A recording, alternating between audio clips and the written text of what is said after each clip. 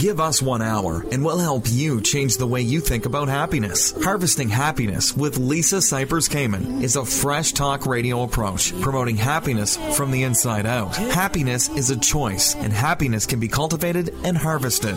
Each week, Lisa shines her light on well-being and global human flourishing by presenting a diverse and proactive collection of the greatest thinkers and doers who have devoted their lives to creating a better world in which to live. Lisa Cypers-Kamen is a widely recognized applied positive psychology coach, author, documentary filmmaker, and lecturer specializing in the fields of sustainable happiness, mindfulness, and integrated well-being. Let's get to it. Here's your host, Lisa Cypers-Kamen. Good morning, good afternoon, and good evening wherever you are. Welcome to Harvesting Happiness Talk Radio, where we explore the very serious business of happiness, sustainable well-being, and human flourishing. We are not talking about that annoying yellow smiley face. No. We're talking about something much deeper and critical to the success of humanity. Authentic happiness is not selfish, egotistical, or narcissistic. In fact, it is essential in order for humankind to thrive. Sustainable happiness is important because it not only elevates our own well-being locally, but also contributes to collective global flourishing. The achievement of a happy life is not only positively good for us, it is constructively good for those around us. In short, happiness matters. Happiness comes from the heart, and this show is most definitely all about the heart. Excuse me, ladies and gentlemen, I have a frog in my throat, but that does not detract from my desire to communicate and connect with our listeners. And if you like what you hear, follow me on Twitter at Lisa Kamen and HH Talk Radio, or tweet at us with the hashtag Harvesting Happiness. Most of us in our lives at some point or another will be radically challenged. We'll be challenged by pain, suffering, loss, disappointment. And in those moments, in those times of what are often called the dark nights of the soul, there is an opportunity for transcendence and transformation that leads us to come home to who we really are, to become more whole, complete, satisfied, and grounded. And my guest today is someone whose work I've admired for many years. And in my belief, he is one of the master teachers in helping us come to know this place, and that is Mark Nepo. He has moved and inspired readers and seekers all over the world with his #1 New York Times bestseller book, The Book of Awakening. He's a beloved poet, teacher, and storyteller. Mark has been called one of the finest spiritual guides of our time, a consummate storyteller, and an eloquent spiritual teacher. His work is widely accessible and used by many, and his books have been translated into more than 20 languages. As a best-selling author, he has published 16 books and recorded 11 audio projects. Recent works include The Endless Practice. He's been cited by Spirituality and Practice as one of the best spiritual books in 2014. Inside the Miracle is his forthcoming book. And it is a book that I have had the great pleasure of receiving an advance copy of and been putting to good use in the past several days. And that's what we want to talk about, that and many other things with Mark Nepo. Welcome. Oh, thank you. Thank you. It's great to be with you. It is really great to be with you. Let's talk about Inside the Miracle, Enduring Suffering, Approaching Wholeness, because this is something that most of us who even have a nanosecond of awareness in our lives will come to know at some point or have known. Yeah, so, thank you. So this book really gathers 30 years of my inquiry and teaching and writing about suffering and healing and wholeness. And as some folks know from my work, I'm a long-term cancer survivor. 27 years ago is when I was first diagnosed and went through, quite a journey. The heat of that journey was about 3 years, which took me very close to death. And went through surgeries and chemo, and while that changed my life. I mean, that changed how I perceive, that changed how I meet life, how I embrace life. And before we talk about that, I want to really be clear that, for me, it was the journey of cancer. But it can really be anything for anyone. It could be, the loss of a job or a loved one. It could be something not even tangible that we can identify, just a sudden loss of purpose or bearing or sense of where we really are in the world. It's not to romanticize or elevate catastrophe or disease. These things are just what they are. But what's most important is the space that's opened in us. And that's when the spiritual journey really deepens, is every human being alive will have the opportunity to be upended, undone, and opened deeper than they were willing to open themselves. And how we meet that opening determines whether we will really know joy and humility and the wonders of being alive. So having said that, so I can only speak from what that opening was for me, which was going through this journey of cancer. And so this book, which originally when I in my 30s, when I was going through this, I was writing not to publish anything. I was reduced to what expression is really for. It was helping me stay alive. It was bringing inner to outer. It was removing what was between me and the world so that I could be fully present and access all of my gifts because I needed them all to still be here. And it was only after, when I was still blessed to be here, that I realized, of course, that what I went through, while it was everything to me, it was really not, it's something that everybody goes through. So I tried to go through all that I had journaled and the things that I stumbled on, and I published a small book back in '94 that gathered some poems and journal entries and prose pieces about that journey. And that book,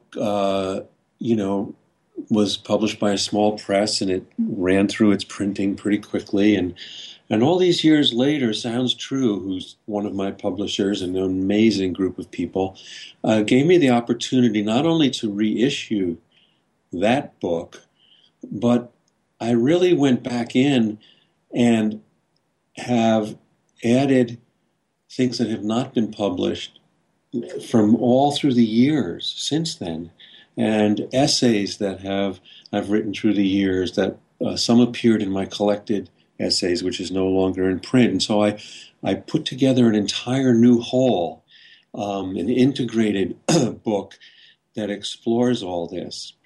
So that really speaks to the book, and I would offer a couple of things about how this journey has changed me. Being blessed to wake up on the other side of all this, all those years ago, through no wisdom of mine. I wouldn't, I'd like to say I was wise, but I didn't know what was going on. But I woke up on the other side, and I was living from my heart and not my head. And ever since then, my mind has served my heart and not the other way around, and that's made a huge difference in my life. And the other thing is that, I was raised Jewish, and during that journey, I was blessed to have people from all faiths offer me help, including people who don't believe in God. And being blessed to be here, I wasn't wise enough, and I'm still not wise enough to know what worked and what didn't. And so I was challenged to believe in everything. And ever since then, all my books, all my teaching, all my work, I have been a student of all paths, looking to uncover the common center of all traditions and to lift up the unique gifts of each so that we can apply them to our very, very personal lives. I love what you just said about being challenged to believe in everything. That's very huge. You know, the concept is vast. And your work so beautifully supports this notion. And you lead lectures, retreats, you offer readings, you do a tremendous amount of teaching and giving as part of this experience. Well, you know, one of the things that, and you know, that has become clear to me as I've gotten older, you know, we are taught, I mean, the mind is a great, great tool. It's unlike anything. But I don't think we should give it the keys to the car. Amen. I agree.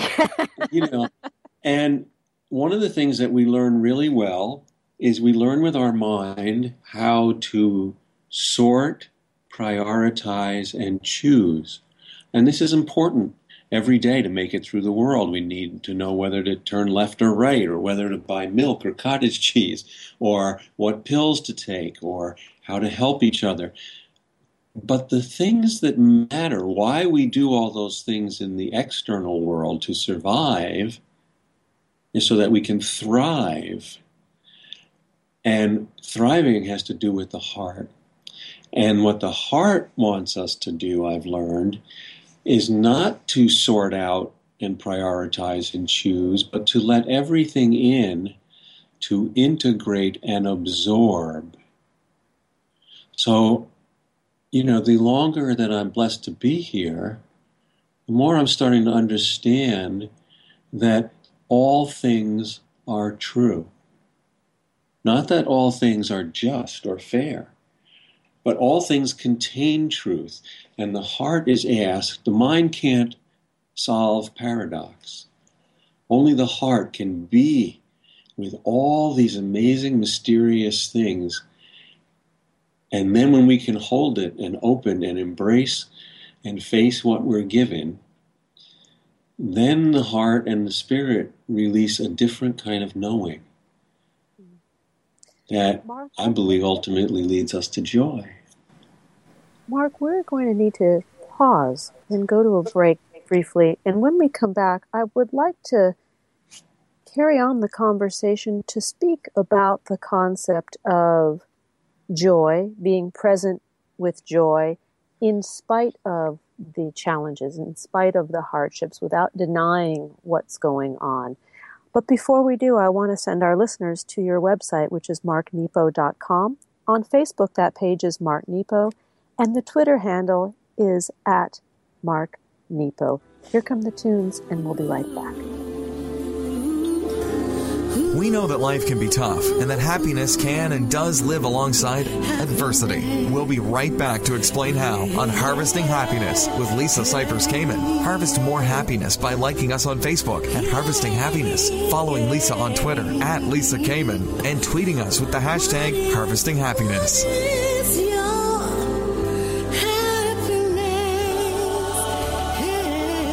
Love to read? Looking to harvest your happiness? Then look no further. Lisa Cypers-Kamen is an author of 3 amazing books that will assist in taking your well-being and self-mastery to the next level. Are we happy yet? 8 Keys to Unlocking a Joyful Life offers breakthrough strategies for creating your own personal happiness revolution. Perspectives on Addiction, an integrated journey to wellness, is an overview of the recovery process from a multi-stepped perspective and holistic approach of substance abuse and lifestyle management.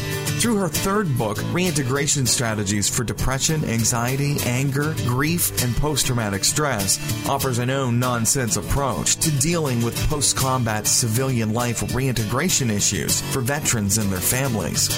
You'll find these books online at Amazon.com and HarvestingHappiness.com.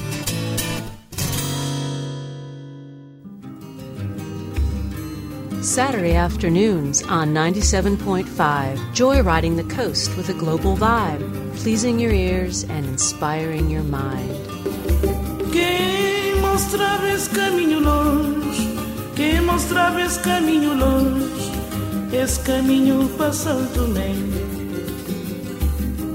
Joyriding the coast with me, Lisa Cypers Kamen, Saturdays 2 to 5 on 97.5 KBU and RadioMalibu.net.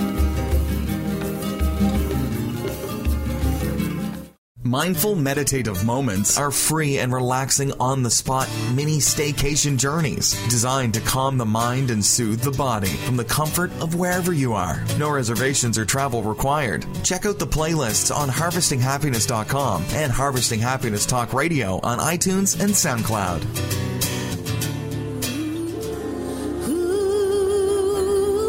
Welcome back to Harvesting Happiness with Lisa Cypers Kamen, the show dedicated to promoting happiness from the inside out by thriving with passion, purpose, place, and meaning. So let's get back to the show and your host, Lisa Cypers Kamen. Welcome back to Harvesting Happiness Talk Radio. If you're just joining us now, we are talking with author and spiritual teacher Mark Nepo about his latest book, Inside the Miracle, Enduring Suffering, Approaching Wholeness. And as many of our listeners may know, or maybe you don't know, that Mark 30 years ago had gone through cancer. He had cancer, and he's been in remission for decades. And he is a magnificent writer, teacher, poet, storyteller, and human being, and all over fantastic man. And your latest book, Inside the Miracle, Enduring Suffering, Approaching Wholeness, really is a beautiful piece of dynamic art, and I will explain what I mean by that. Mark's publisher had sent me an advance copy, and I brought the book with me to work with clients. I wanted to get their feedback on their experience when I read to them his work. And I read a particular passage on the value of suffering, and at the end of that chapter, there was a challenge, almost like how to do a moving meditation or to walk with the piece and the concepts that were presented. And what I had challenged the clients to do was to think about their willfulness and how their willfulness either contributed or detracted from the experience of the challenges that they were having. And it was really tremendous, the feedback. So I just want to thank you, Mark, for what you created. Well, thank you. You know, it's very important to me in this book and in several of my books over the last 5-6 years. You know, and it really began with the Book of Awakening, and I've evolved it further. It's important to me from my teaching to include questions, journal questions, meditations, discussion questions that you could have with friends and loved ones, because it's so important. If anything speaks to us, where then does it live in our lives? Because what's universal is ultimately very personal. It's ultimately very personal, and things only remain abstract if we don't try to apply them in the everyday.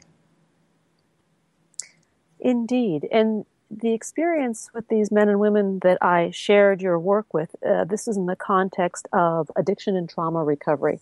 The clients had varying issues that they were going through, from healing from heroin addiction to being hospitalized for a suicide attempt. And so there's really a lot of darkness and challenge that these men and women were experiencing. And they loved the question about willfulness, you know.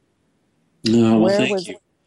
You know, I think one of the things that's so humbling, and it's an archetypal passage. But it doesn't matter how gifted we are, how devoted we are, how ready we are, how lucky, how alone or how not alone, sooner, or how rich or poor, sooner or later, every human being will not get what they want.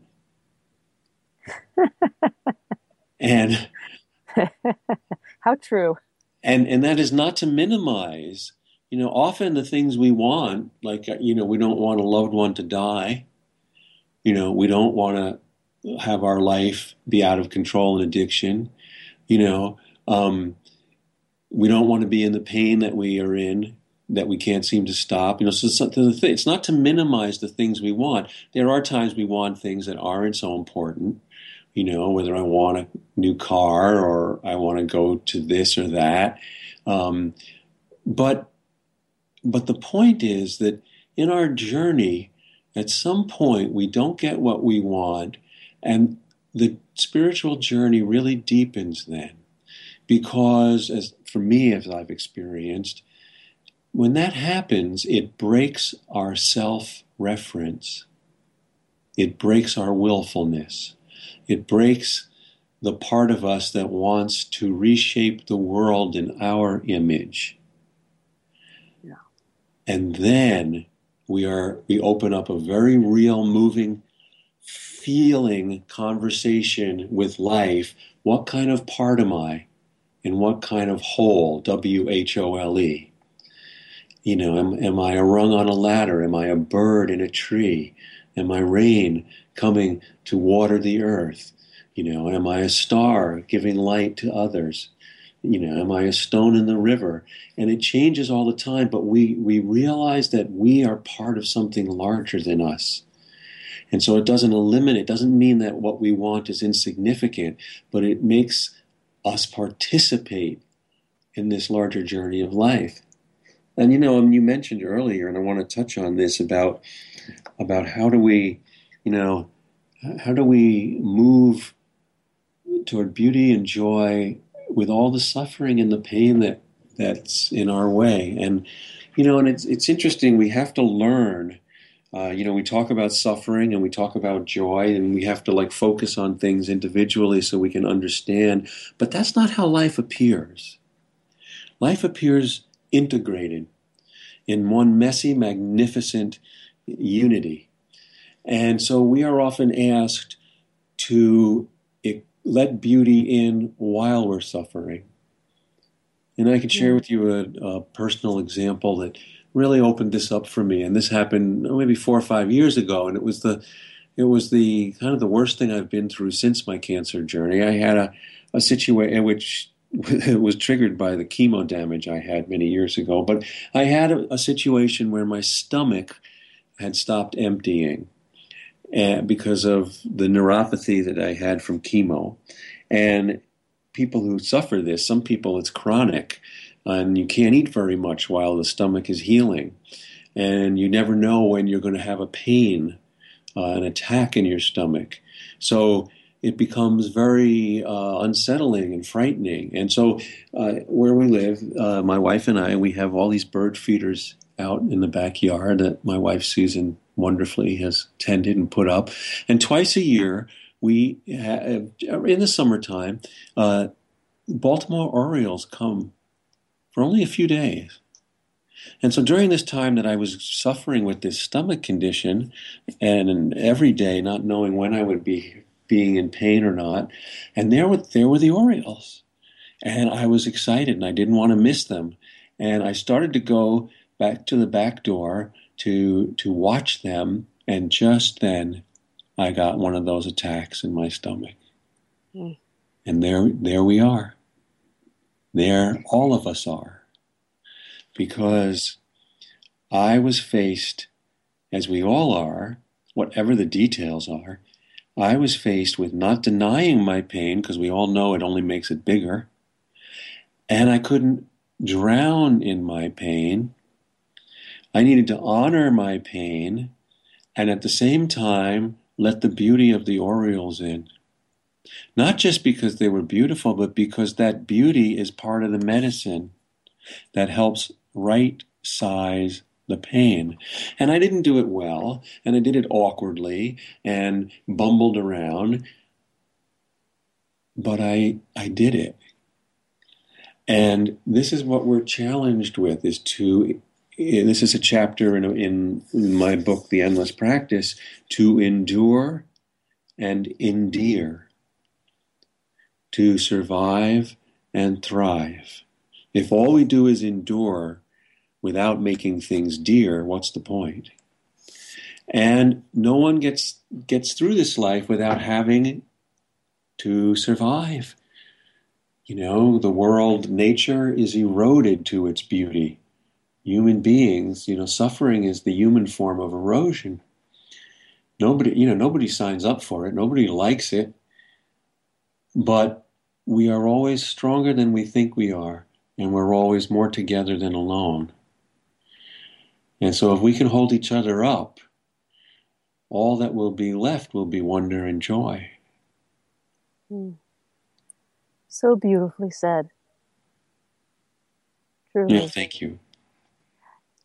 And it's the contrast, of the story that you just told of the Oreos and the pain.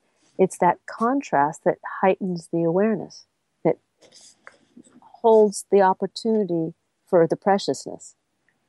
Well, yes, because, just the way coal is pressurized into a diamond, the life of experience pressurizes us until the jewel that we carry is revealed. And again, that's not easy. But that seems to be kind of part of the spiritual physics of things. Yes, indeed. So, if we have time, let me read a short poem from the new book. We have time. We will make time. Okay, this is called The Sway of It All. And so I lift my face from the mud of my past, the mud of history, the thick and ragged bark of how we think everyone but our own darkness is the enemy. I lift my face like a worn planet spinning on itself to get back into the light, to say to no one, to everyone, it is an honor to be alive. Magnificent. Well, the last section of your book, Inside the Miracle, Enduring Suffering, Approaching Wholeness, is entitled Still Here, Still Wondering. Mark Nepo, what are you still wondering about? Oh, everything. Everything. It's just such a amazing, messy miracle to be here at all, and part of the thing that we are constant, I am wanting to understand and learn more and more about how we live together, how we, my whole adult life, I have, and I think people who are sensitive and who are trying to grow and who believe in a life of transformation, I think all people like that, I have been trying to thin what is between my heart and the world. Now, I should have realized this, but I think I've done a pretty good job of that. And as we do that, our heart becomes our skin. And therefore, we are both more fragile and vulnerable and stronger. But what I'm wondering about and what I'm still trying to learn is, well, now how do I live with my heart as my skin? Most of our lives, we're guarding ourselves and protecting ourselves. But what I've learned over time is that being who we are is the best protection, not hiding who we are. But now we have to learn, well, how do I live with my heart this far out here in the world? That's one of the things I'm wondering about. And how... Yeah. Me too. and there is the next part of the journey, right? Yes.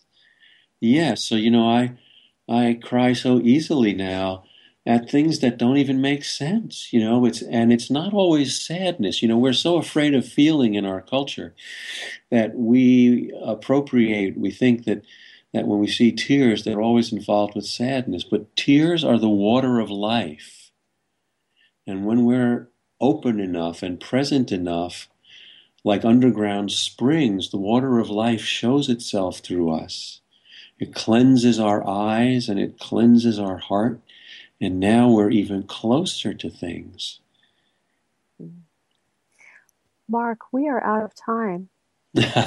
No, actually, I want to rephrase that. We're out of time only at this moment. And I hope that you'll join us again and share more of yourself and Inside the Miracle, Enduring Suffering, Approaching Wholeness. Thank you, Mark Nepo, for gifting us with your presence this day. We really appreciate it.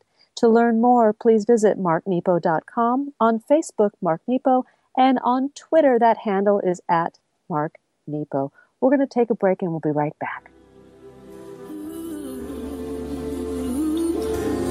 We know that life can be tough and that happiness can and does live alongside adversity. We'll be right back to explain how on Harvesting Happiness with Lisa Cypers-Kamen. Harvest more happiness by liking us on Facebook at Harvesting Happiness, following Lisa on Twitter @Lisa Kamen, and tweeting us with the hashtag Harvesting Happiness.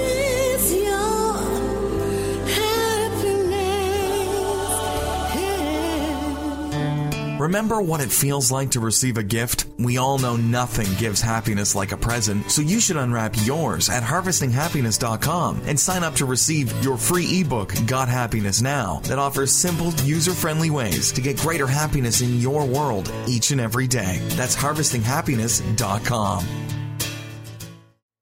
Lisa Cypers-Kamen has built an impressive global lifestyle management consulting company offering applied positive psychology, mindfulness, and integrated well-being coaching. Her services, including addiction and trauma recovery support, as well as life crisis triage, are available worldwide through phone, video, and on-site. In addition, Lisa delivers workshops, lectures, and trainings to corporations and institutions and is a frequent guest expert on many prominent radio and TV shows. Connect with us at harvestinghappiness.com for more information.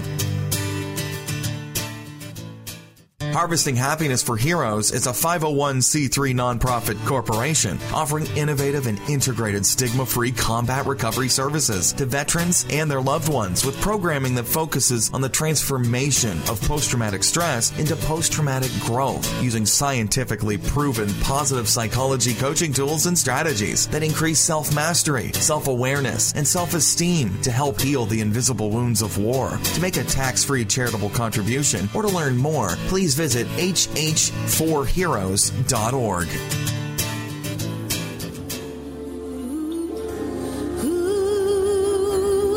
Welcome back to Harvesting Happiness with Lisa Cypers-Kamen, the show dedicated to promoting happiness from the inside out by thriving with passion, purpose, place, and meaning. So let's get back to the show and your host, Lisa Cypers-Kamen.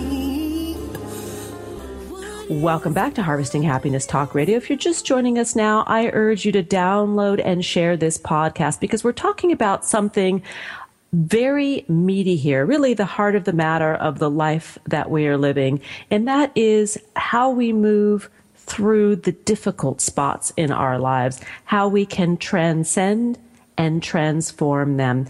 And my next guest happens to be somebody that I know, and the meaning of this is kind of interesting because you never know where you're going to meet a guru. And this woman I happen to have met coincidentally in an elevator 20 years ago. And we just discovered that she remembered me. And of course, I remembered her. For over 20 years, Rabbi Sherre Hirsch has been sharing her intimate counsel and wisdom with people in all kinds of pulpits, ranging from her congregation at Sinai Temple in Los Angeles to the audience of the Today Show, to Southern Baptist churches. She serves as the spiritual life consultant for Canyon Beach Properties and is a highly sought-after inspirational speaker and teacher who routinely addresses congregations, corporations, women's groups, leadership organizations, and countless other audiences throughout the United States. Good morning, Rabbi Sherre Hirsch. Sherre, this is so cool. We get to do this together. I'm so excited, Lisa, and I love that you remembered and that you made the connection and that I always think the elevator is one of the most important places to meet people. Well, clearly it is. And you have a new book entitled Thresholds, How to Thrive Through Life's Transitions to Live Fearlessly and Regret-Free. And I think the title is powerful, and the theme of fearlessness is one that is quite fashionable. It's pretty trendy these days because it really speaks to a whole host of other qualities and characteristics that happy people, as well as people who are not so happy, need to embrace in order to get through the difficult times in life. Right. And I'm so against sort of this happiness culture. Like we have to always be happy. I think it causes a lot of pressure for people. I'm much more focused on how do we find meaning, and the byproduct of meaning will always be happiness and other things, but it will give you happiness long term. But I'm over the happiness culture. Enough is enough, you know? I agree. And, ironically, although, of course, this show is named Harvesting Happiness, the idea is we really talk about, this is not about the annoying yellow smiley face. This life of joy comes from finding passion, purpose, place, and meaning. So we are aligned on the message. Right. That's why I wasn't afraid to say it, because I know that your vision is to really expand the definition of happiness, and to really, happiness is not just eating a delicious chocolate, although that is happy, but it's to find that real sense of joy and meaning and purpose and to live well. And I know you're so aligned with that message that I wasn't afraid to say it. No. I mean, you are on the spot. Let's talk about thresholds, how to thrive through life's transitions to live fearlessly and regret-free. I love to say that whole title because it is so meaningful. It's a bit of a mouthful. It is a mouthful, but, life is a lot more than a mouthful. And really what we're talking about and what you've written about is these transitional moments that occur in each one of our lives, whether it's something exciting, a new job, a marriage, the birth of a child, or maybe the flip side, the death of a parent, an empty nest, a divorce, other painful life transitions. And you're speaking to us. You're telling us in this book ways to more gracefully embrace and move through these experiences. It's interesting because a lot of people give a lot of platitudes about how to move through. And then when you close the book, you're a little bit like, okay, but now what do I do? And so it really is meant to be a toolbox for people. Like, okay, what is the first thing I do because I feel regret and I feel fear? And what is the first thing I can do to change how I move through this particular threshold so that I don't feel so burdened by all these emotions? And what would tip number one be, or what would tool number one be? Well, so tool number one would always be to not react, but to respond. I use this analogy of the weight box, is that we're so reactive in these moments because it's very personal. We feel very emotional. And so we make decisions out of just complete, pure reactivity. And so I tell people to wait, pause, seek counsel from people that you love and trust, but ultimately to be your own guru and your own guide, and to really. So I developed a weight box, which is on my computer, and I put every incendiary or conflicting message into the weight box, and I let it sit there for 24 hours. And I did it for a year, and it changed my life. I found that what I put in there was never what was sent, and that's a great way to start. Oh, the weight box. And what we mean by that, listeners, is WAIT, not WEIGHT. Yeah. I didn't even think about that. Yes, not the WEIGHT. Right. This is not about the mass. It's about holding on to our reactivity. Yes, very much so. Holding space, really. And the other thing, Lisa, is that we live in such an instantaneous culture. We're so bombarded with messages that we have to respond immediately, that we fall into the burden of it. And I'm really encouraging people to pause. Nothing is going to happen in that 24 hours, except that you're going to come from a better place, from a different place. And you're going to be a lot more fearless in approaching whatever conversation or conflict that you're dealing with.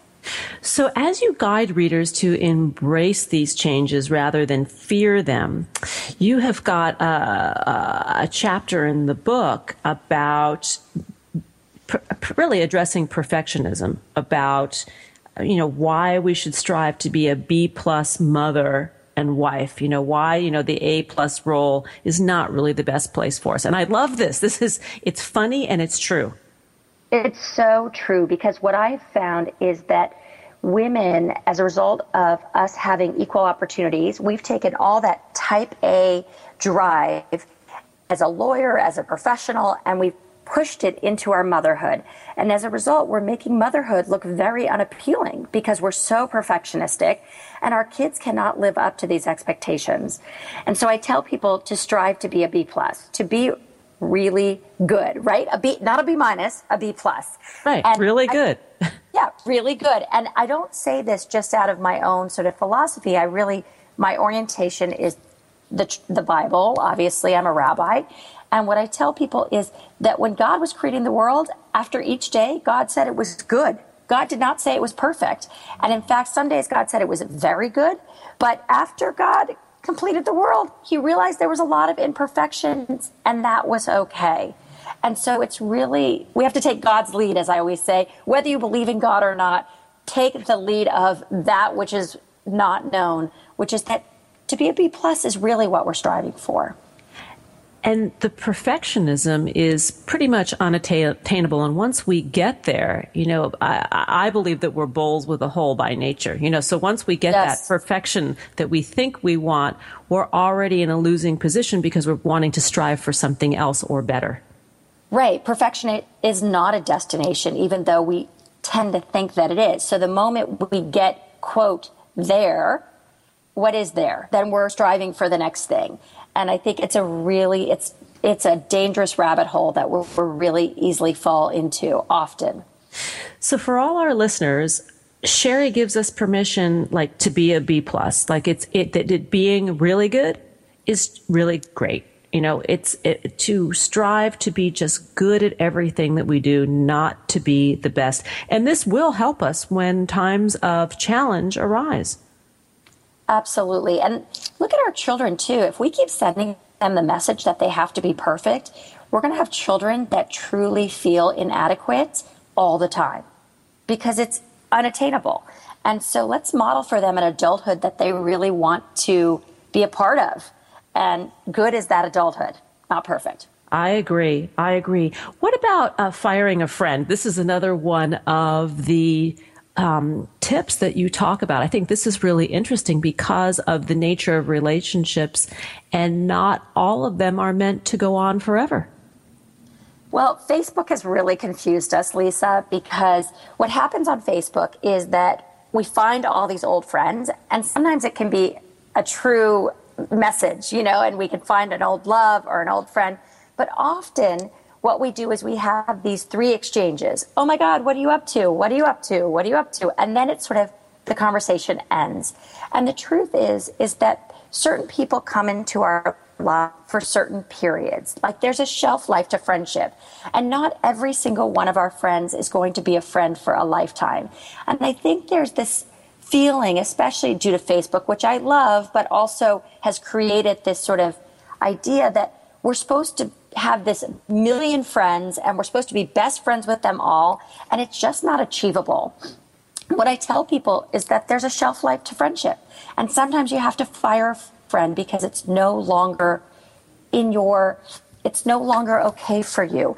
Whether if there's difficulty or the friendship is just not growing, sometimes you need to take a break and say, you know what, this relationship had a beginning, a middle, and an end, and now we need to end it.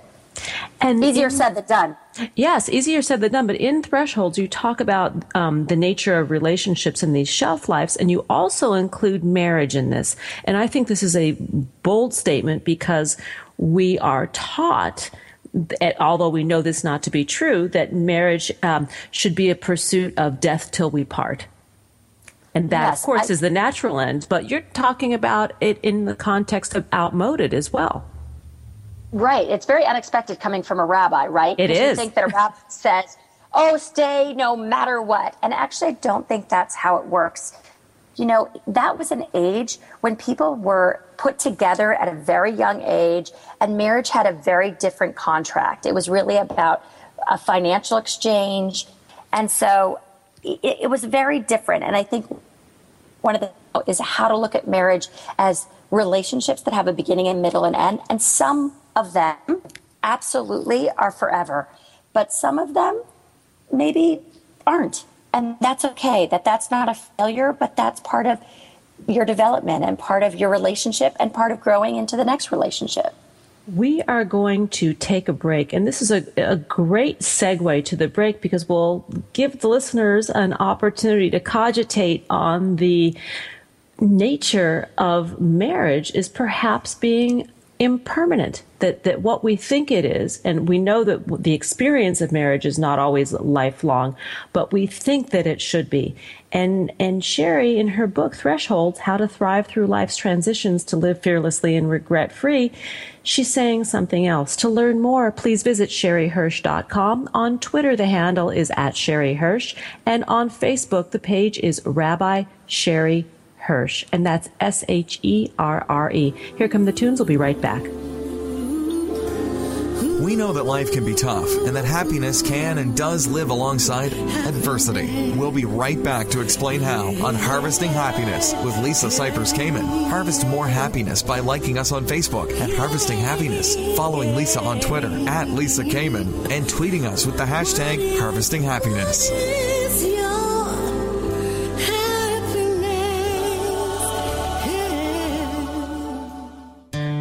Lisa Cypers-Kamen, author of Got Happiness Now, is also a prestigious TEDx presenter. Her talks, The Mysteries of Fear and the Inversion Theory of Joy, can be found online at TED.com and on the Harvesting Happiness YouTube channel. Be a part of the Grateful Good. Grateful Nation brings together patients, families, friends, and staff of Beth Israel Deaconess Medical Center to support the quality care and groundbreaking research at the medical center. Through new and traditional media, members of Grateful Nation share experiences, thank our caregivers and researchers, participate in sweepstakes, and gather to sponsor and host events and much more. Being grateful inspires others to be grateful as well. Isn't it time we jumpstart some perpetual gratitude? Visit Grateful Nation online to find out more at www.gratefulnation.org. Have a grateful day. Check out the critically acclaimed documentary film, H Factor, Where Is Your Heart? An insightful visual journey from Lisa Cypers-Kamen, showing that every person possesses the means to be happy. Follow Lisa and her 9-year-old daughter, Kayla, as they travel the world on the hunt for the universal keys to human happiness. Their question? What makes you happy? Discover the origins of human happiness, where to find it, create it, and keep it. Find it in our shop at harvestinghappiness.com.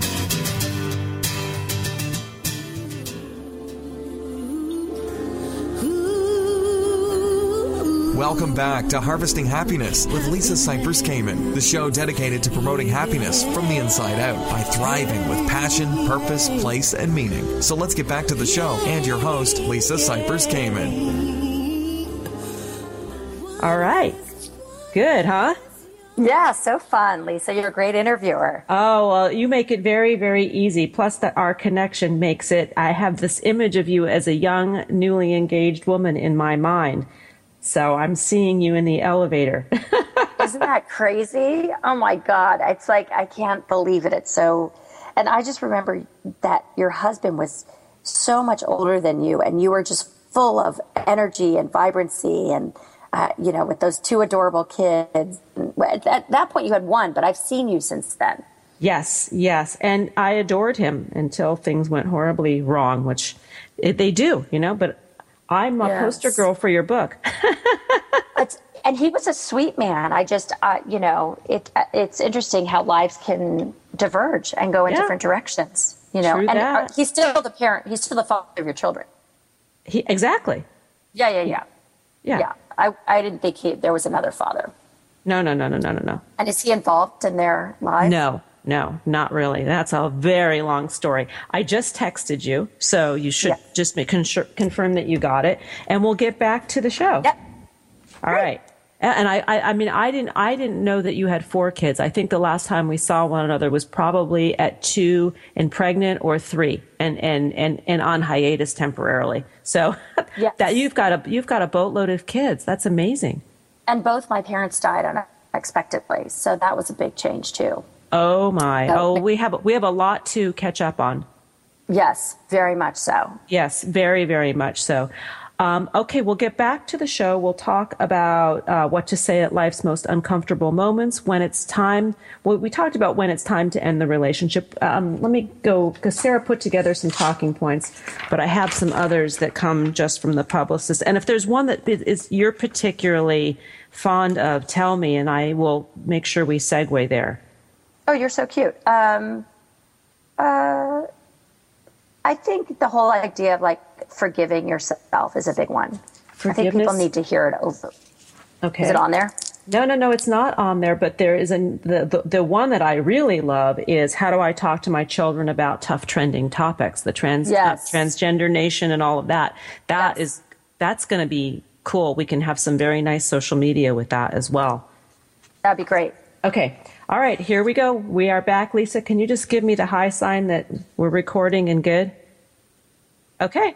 All right. Let me just make sure I'm set up. I'm going to need about a minute at the end, Sherry, to do a canned close that we have. Okay. I just want to get all my paperwork in order so you don't hear me shuffling papers. And I have to remember the text, because I look at it and it throws me off for a second. So I have to remember it's just a cue. Yeah, it's just a cue. Exactly. Okay, here we go. 1, 2, 3. And we are back. We are talking with Sherre Hirsch about her new book, Thresholds: How to Thrive Through Life's Transitions to Live Fearlessly and Regret-Free. And really what we're talking about is transcendence and transformation when life is not always a bowl of cherries. So Sherre, we were talking about the need to sometimes transition out of our relationships, to fire friends, to move on from marriages that perhaps we thought were forever, only to learn that they are not. But now I want to talk about something a little bit deeper than that even, and that is the idea of forgiveness, or letting go of judgments and positionality when things don't go as planned. I think one of our most difficult challenges, Lisa, is not to judge others and ourselves. And I see it, I'll be sitting in front of a family that's just had the death of their father, and they're grieving terribly. And instead of talking about their grief and their loss, they're constantly judging each other. This one's not grieving the way they're supposed to. This one's not as involved. This one hasn't helped as much. They're full of judgment. And it really distracts them from what they're really supposed to be doing, which is grieving the loss of their parent. And I find that judgment is the biggest distraction. And we spend so much time judging others and judging ourselves, when we could be forgiving others and forgiving ourselves, which would make the world a softer, kinder place, but also we would be kinder to ourselves and to others. I'm so over judgment. Yeah. And judgment does tend to rule the roost in situations that are heated up. And certainly the death of a loved one will breed a lot of judgment. And I'm holding some images in my mind of a similar situation that you describe. And it's true. And it does distract us from the reality and what we should be doing. And I think that is one that I have not heard of when we talk about what forgiveness does that doesn't help us. I mean, what not forgiving, I'm sorry, being unforgiving, what holding judgment does. Yes, sorry, I'm tongue-tied. But yes, the judgment does keep us from what we should be doing. And I've never thought of it in that way, but you're very right. But we also judge because we don't want to deal with what we have to be doing. It's much harder to grieve. So it's much easier to judge everyone and everything and keep the focus right there, because it allows us to stay at the surface. And so I see it all the time. And it breaks my heart, to be honest, Lisa, when I'm a rabbi, and I hate when I say to be honest, but the truth is that people come to me and they've just gotten a promotion at a job, and It's a time that they should feel excited and thrilled, and instead they're full of judgment about themselves. I can't do this. I'm an imposter. I'm going to get fired. And those really keep us from enjoying the moment and being present. And I think that we should go back to the example that you cited before about when a loved one dies or when there is something really, really horrible that happens. Our ability to sit with what is, to sit with the grief, to sit with the sadness, the loss, the anguish, the angst, the disappointment, and be able to feel it so we can deal with it and move through and it. I understand not wanting to sit with it because it's painful. Who wants to sit with those kinds of feelings? But it's like a bottle. If you stuff it and stuff it and stuff it, it's not that the bottle eventually, the contents disappear. They just get more stuffed until they explode. And that's why you see people acting out. Yes. Acting out and things that are undesirable happen when we actually don't take the time to confront what is. Yeah. When we lean in to what is uncomfortable, unpleasant, and challenging, in my experience, the resistance eases a little bit. For sure. When you actually lean in, which I love that language of Sheryl Sandberg, but when you actually lean into that grief and sadness, it's not as daunting or as overwhelming as we anticipate. Everybody says that to me. I was going to be so huge that I couldn't get through it. And what they do is they find themselves on the other side. And so it wasn't as huge as they thought. Which takes us to our thoughts and how limiting and debilitating they can be. Yes. Don't believe everything you think. No, I love that line, and it's also that as women, we're so judgmental of each other, and then we internalize those messages. And then there's the mother-daughter relationship. There's just all this internalization of judgment and self-loathing. And I think it's very hard to really come out of that and to say, what if today your weight was great, no matter what if just fine and you were exactly the way you were intended to be? How would you live your life differently today? And that's the way we should start our mornings.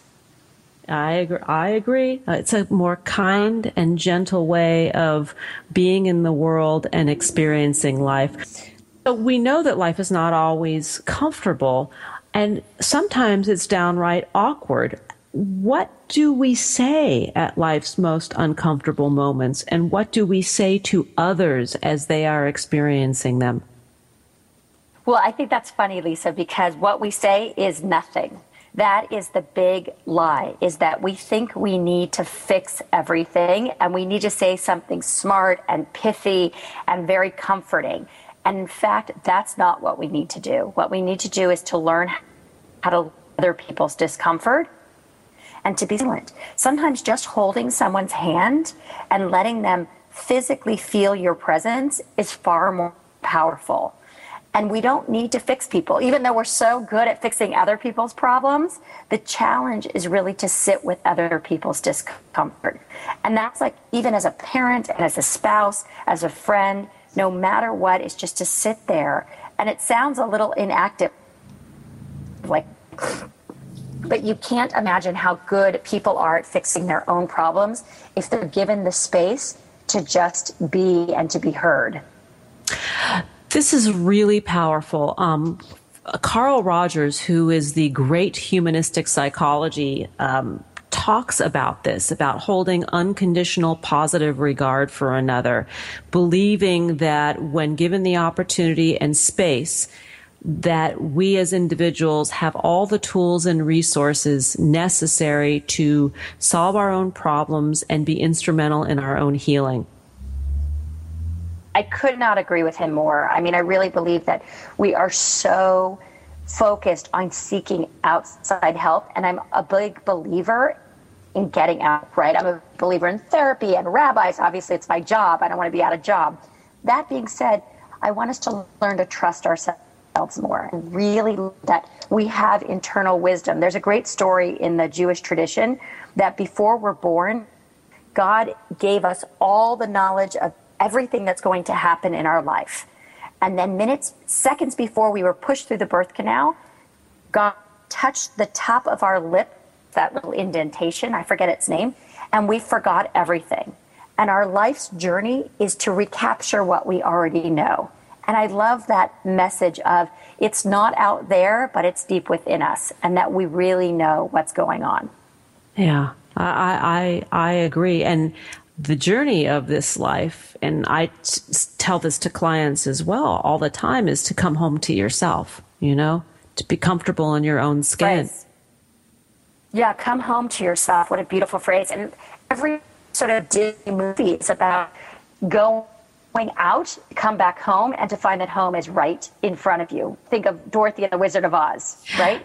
Yes. And in fact, yesterday I played The Wizard of Oz for a group. It's very funny. It's ironic that you mentioned this because we were talking about the hero's journey. Oh, I love that. And it's exactly right. Dorothy is the pinnacle example of what it means to be a hero and to come home to yourself. Yep, that all along she had everything that she needed to take care of herself. And we all do. We need to be opened to it. Sometimes by others, sometimes a space holder, just an empathic space holder. And I love the advice that you're giving about saying nothing, just hold a hand, be present, maybe make really good eye contact, or hug fully, wholeheartedly. Right. In the Jewish tradition, is that when someone dies, you go to a shiva, literally a sitting place, and you walk in and you say nothing, and you wait for them to speak first. And if they don't, you sit in silence, because the idea is that your presence is the comfort that they need. Not your words, not something comment, but that your presence is what will heal them most. And so I've often gone into Shiva homes as a rabbi and sat silently for 45 minutes. And people think, how do you do that? Because we can't even be silent for 3 minutes. But you realize that you really want to help the person. You don't really want to listen to your own voice. And to do that, you have to sit quietly. And that is love in action, the ability to sit with the discomfort of another, to be fully present, to show up, to engage without engaging, really is a gift that we all can give to one another and also to ourselves. We are out of time. And once again, my amazing guest and author is Rabbi Sherre Hirsch. To learn more, please visit sherrehirsch.com. The book is Threshold: How to Thrive Through Life's Transitions and to Live Fearlessly and Regret-Free. And the contact points on Facebook, let me give you those. Sherre, maybe you can help me out here with your Facebook page and your Twitter handle. My Twitter handle is simply my name, Sherre Hirsch, Sherre, which is a funky spelling, and Hirsch, Hirsch. But my Facebook is Rabbi Sherre Hirsch, and my website is just www.sherrehirsch.com. And I love to hear from my listeners. I love to hear from my viewers. So feel free to email me. I answer all my own emails to the chagrin of my publicist and whatnot. But I'm a very intimate and personal person, so I'd love to hear from everyone. And here are a few thoughts before we part. Happiness is not a destination. It cannot be bought, sold, or traded. Happiness will never invite you to the party. Happiness simply comes down to a choice to show up each and every day in the world with passion, purpose, place, and meaning. Thanks for joining us on Harvesting Happiness Talk Radio. This is Lisa Cypers-Kamen and my illuminating guests today, Mark Nepo and Rabbi Sherre Hirsch, wishing you kind thoughts, kinder words, and the kindest of actions. Until next time, remember, happiness is an inside job. Happiness is your inside job. And thanks to our producers who make us shine each and every week. We really appreciate you. Go out and make it a good one.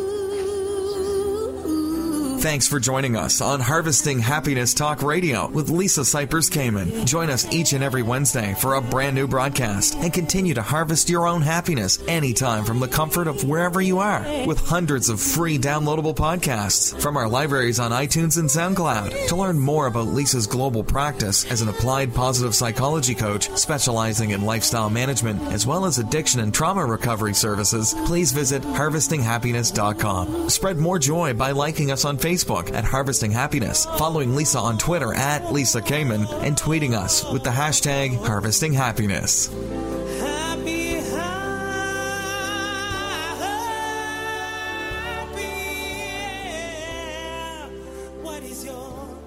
Can you tell me what is your